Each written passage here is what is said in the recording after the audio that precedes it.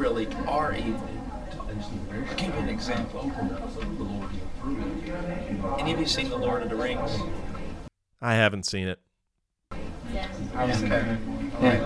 Saruman makes these orcs. They come out of the ground evil. Evil.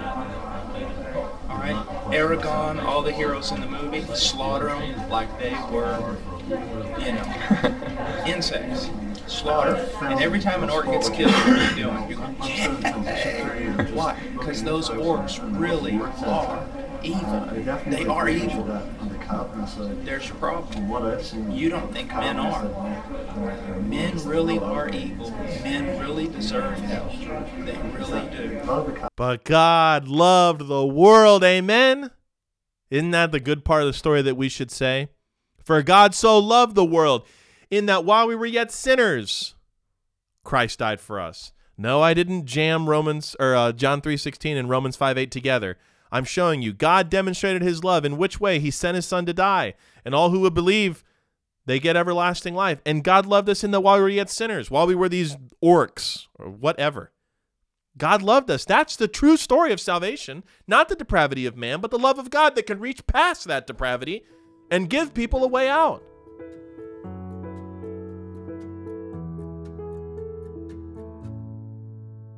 Hey guys, welcome back to Bible Line. I'm Pastor Jesse Martinez, your host. This is part 2 of the Pastor Reacts series to Paul Washer and the Doctrine of Election. Enjoy. Because men are that evil. See, your problem, what you need to realize is this. If God, right now, were to throw open the door of hell and say, everyone who wants out of hell, the only thing you have to do is bow your knee to me and recognize my lordship, they'll slam the door and stay in hell. Not true. Not true. Sorry, I got really animated there. But we know what those in hell are saying. We don't have to sit in a washer world and say, oh, well, yeah, I guess so. They would never want to come out. And by the way, he says, all those who bend their knee and recognize his lordship, that's revealing what he thinks brings about eternal life. An elect person will submit to Jesus as Lord, which, 14 years ago, lordship salvation was very prominent. It's a little dulled down today because it's hidden in Calvinism, but that's not what brings about eternal life. Let's make it more biblically accurate. If God opened up the door to hell and said, all who will believe on my son, I'm going to let you out, people would slam the door and say, no, we want to stay in here. We know from the rich man and Lazarus.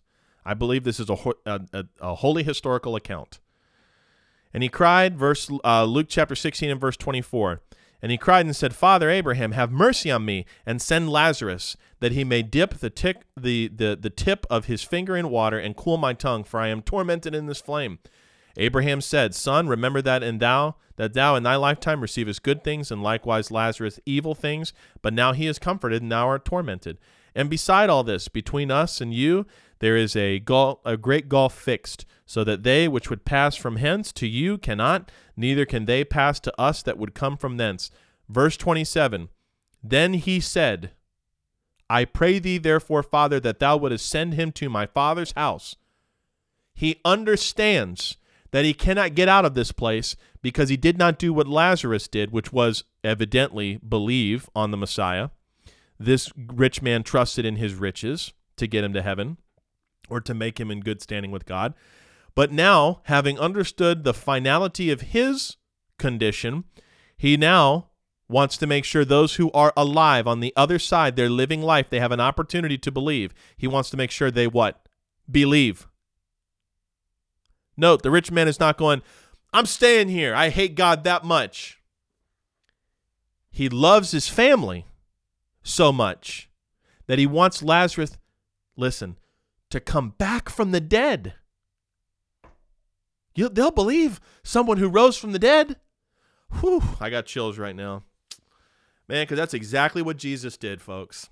It's exactly what he did. And Lazarus, even if he did come back from the dead, he couldn't bring eternal life. Abraham said unto him, They have Moses and the prophets. They have the word of God. Let them hear them. The rich man said, Nay, Father Abraham, but if one went unto them from the dead, they will repent. They will change their mind. 16. And he said unto him, If they hear not Moses and the prophets, neither will they be persuaded, though one rose from the dead. That's the depravity of man. He sees the life raft, he sees the way, and he chooses to deny it. So in Washer's illustration, it's not biblical. We know what those in hell want, those who are in torment right now. They want to make sure no one else goes there with them. See, what you don't realize, because of the humanistic Christianity in America, you don't realize men are really evil. Yeah, we do realize men are really evil. Men take guns and shoot kindergartners. Men rape children and murder one another. I think we understand the depravity of evil. They really are evil. I'll give you an example. Any of you seen The Lord of the Rings? I haven't seen it. Okay. Right. Saruman makes these orcs. They come out of the ground evil. Evil. All right? Aragorn, all the heroes in the movie, slaughter them like they were, insects. Slaughter. And every time an orc gets killed, what are you doing? You're going, yeah. Why? Because those orcs really are evil. They are evil. There's your problem. You don't think men are. Men really are evil. Men really deserve hell. They really do. But God loved the world, amen? Isn't that the good part of the story that we should say? For God so loved the world, in that while we were yet sinners, Christ died for us. No, I didn't jam John 3:16 and Romans 5:8 together. I'm showing you God demonstrated his love in which way he sent his son to die, and all who would believe, they get everlasting life. And God loved us in that while we were yet sinners, while we were these orcs or whatever. God loved us. That's the true story of salvation, not the depravity of man, but the love of God that can reach past that depravity and give people a way out. And I believe that. I know you're right. So, and note, he says, I know men are evil. Washer says, no, you don't. And he uses a movie, which, I don't know, is just weird to me. It says, we talk about the doctrine of inability, that men cannot come to God. If men cannot come to God, then why is the Holy Spirit drawing all men? Why is the Holy Spirit convicting people of sin, righteousness, and judgment if they never can? Jesus said that. All right, men cannot come to God. Now, if you say, well, if men can't come to God, then how can God judge them? That's like judging a blind man because he can't read. If men can't come to God, then man's not a culprit, he's a victim. And here's what you have to understand. Men cannot come to God because they will not come to God. Okay, man cannot come to God because they will not come to God. Therefore, God chose them before the foundation of the world to spend an eternity in hell. I don't know how to square this for you, and I don't want to make an assessment of character here, but I'm noticing after that kid is asking questions that are piercing through the junk, Washer starts fumbling.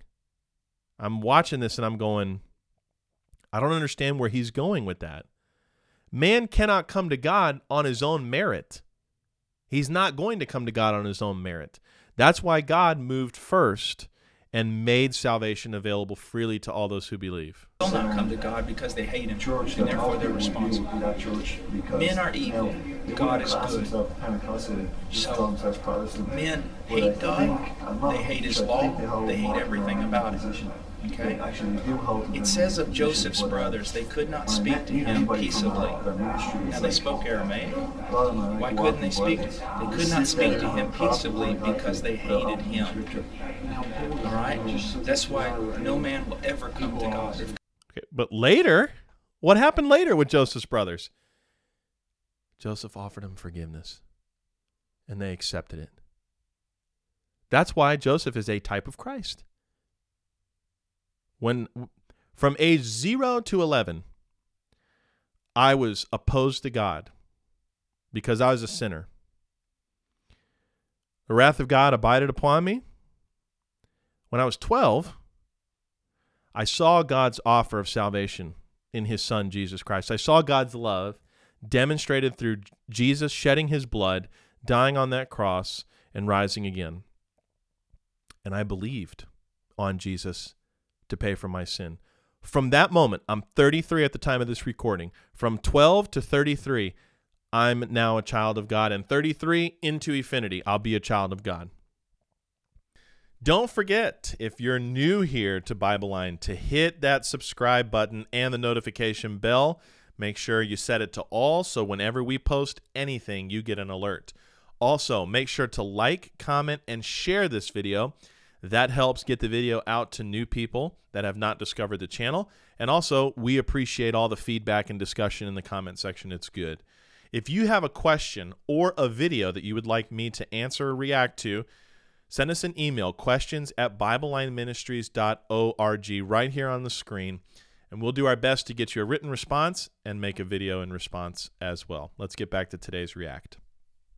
Yes, I am inherently wicked, and I am inherently evil, and I'm a sinner. I have a flesh nature, but I have a promise from God that if I believe on his Son, that one day I'm going to see him as he is, and I'm going to be like him.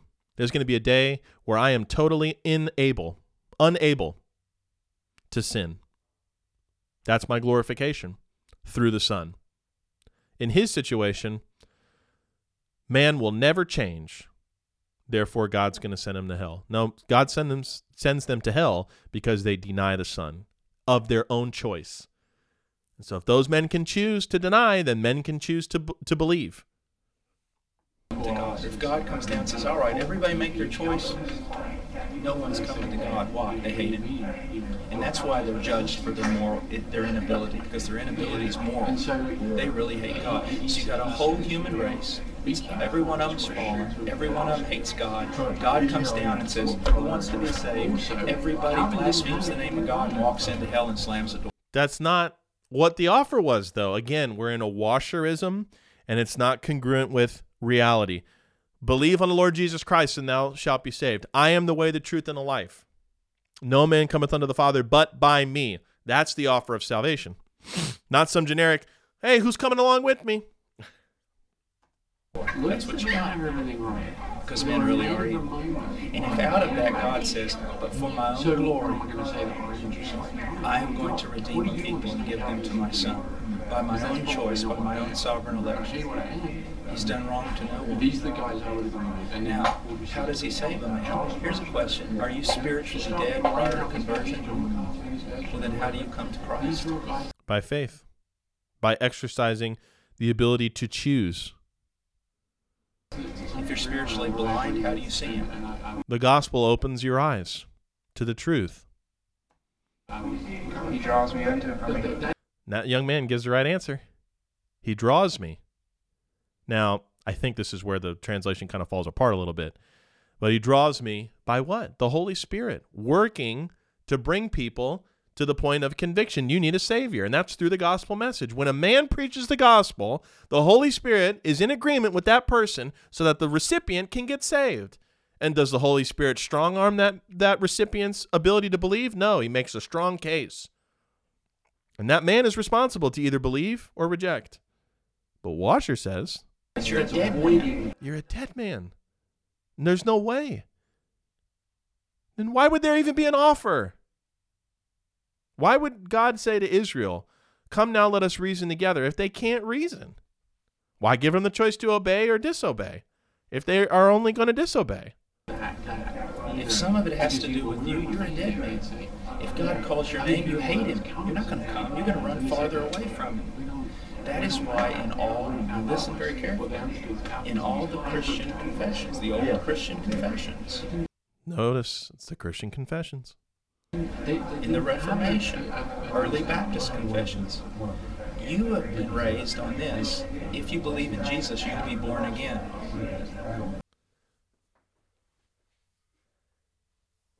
That's one of the rare times in this whole exchange he quotes Scripture. Now, I don't think he's intentionally quoting it, but that's what the Bible says.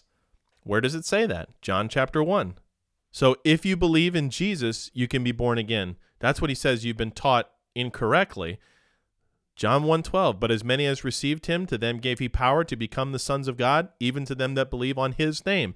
The him, his name there, is Jesus. Jesus says to Nicodemus, John chapter 3 and verse 3, Jesus answered and said unto him, verily, verily, I say unto thee, except a man be born again, he cannot see the kingdom of God.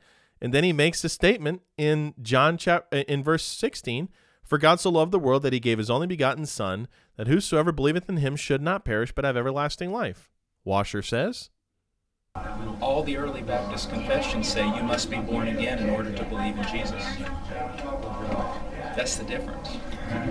Because if I tell a dead man, look. So you see how he reversed that? The born again happens first. You have to be given the gift of faith in order to believe first.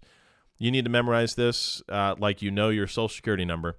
Ephesians 1:13, in whom ye also trusted, after that you heard the word of truth, the gospel of your salvation, that's what you heard, or you read, in whom also after you believed, you were sealed with that Holy Spirit of promise. The sealing of the Holy Spirit, the born again, happens after belief. He flips it because the Baptist Confession said so. Look, you're dead, but there's a hospital over here. We can put some electrodes on you, so get up and follow me over to the hospital. It's nonsensical. He's dead. If he can get up, he doesn't need to go to the hospital. So when Jesus looked at Lazarus and said, Lazarus, come forth, there's a problem. Lazarus is dead. Why does he hear the command? The command not only must be given, the moment the command is given, Lazarus must be resurrected to be able to even hear the command and respond. Again, basing it off the fact that man can't choose, God has to choose him. That's why you probably heard the gospel for many, many years. And you're sitting there and you didn't care, no big deal, maybe you made a profession of faith, nothing. And then one day, the gospel's preached and like, the blinders taken off, and not only that, you want it. Because some people say, well, what God does is he draws us all to a certain point and he gives us a choice. There's only a problem. If God only illuminates the mind of the sinner, then the more the sinner sees God, the more he's going to hate him. You have to be able to see through this, folks. These are illustrations that are not based on Scripture. The whole gospel message has been given already. God has already given people the ability to respond or not because they're created in his own image. The problem is men make a choice because they love their sin. That does not automatically mean that all men cannot make a decision. They can. So he not only illuminates the mind, he changes the heart with a new heart. For the first time you look at Jesus and you say, I love him. I'm irresistibly drawn to him. Yeah, that just doesn't make much sense to me, that like there has to be multiple conversion attempts and then God sparks your ability to believe. Were you early? Were you premature to God's choosing? More than anything. So that's it. That's that video. I know this was a really long react. I appreciate you sticking around. If you have questions about this, I think I've pretty much said everything. I'm sure I could say much more, but this is what I'm seeing in the moment here, and I've reviewed this video several times, but the main thing I want you to see from this is let the Scripture speak for itself, not fake scenarios and circumstances. You got a question, send it to us. questions@BibleLineMinistries.org. Make sure you hit the subscribe button and the notification bell, so every time that we go live, you get a notification. Until next time, keep looking up. Jesus Christ is coming soon. God bless you. If you enjoyed today's episode of Bible Line, make sure to subscribe to the channel and share this video with a friend. Do you have a Bible question? Send us an email, questions@BibleLineMinistries.org, and we'll do our best to get you an answer. Or you can leave your question in the comments of this video. Be sure to check the links in the description for more clear Bible teaching. Bible Line is a ministry of Calvary Community Church located in Tampa, Florida.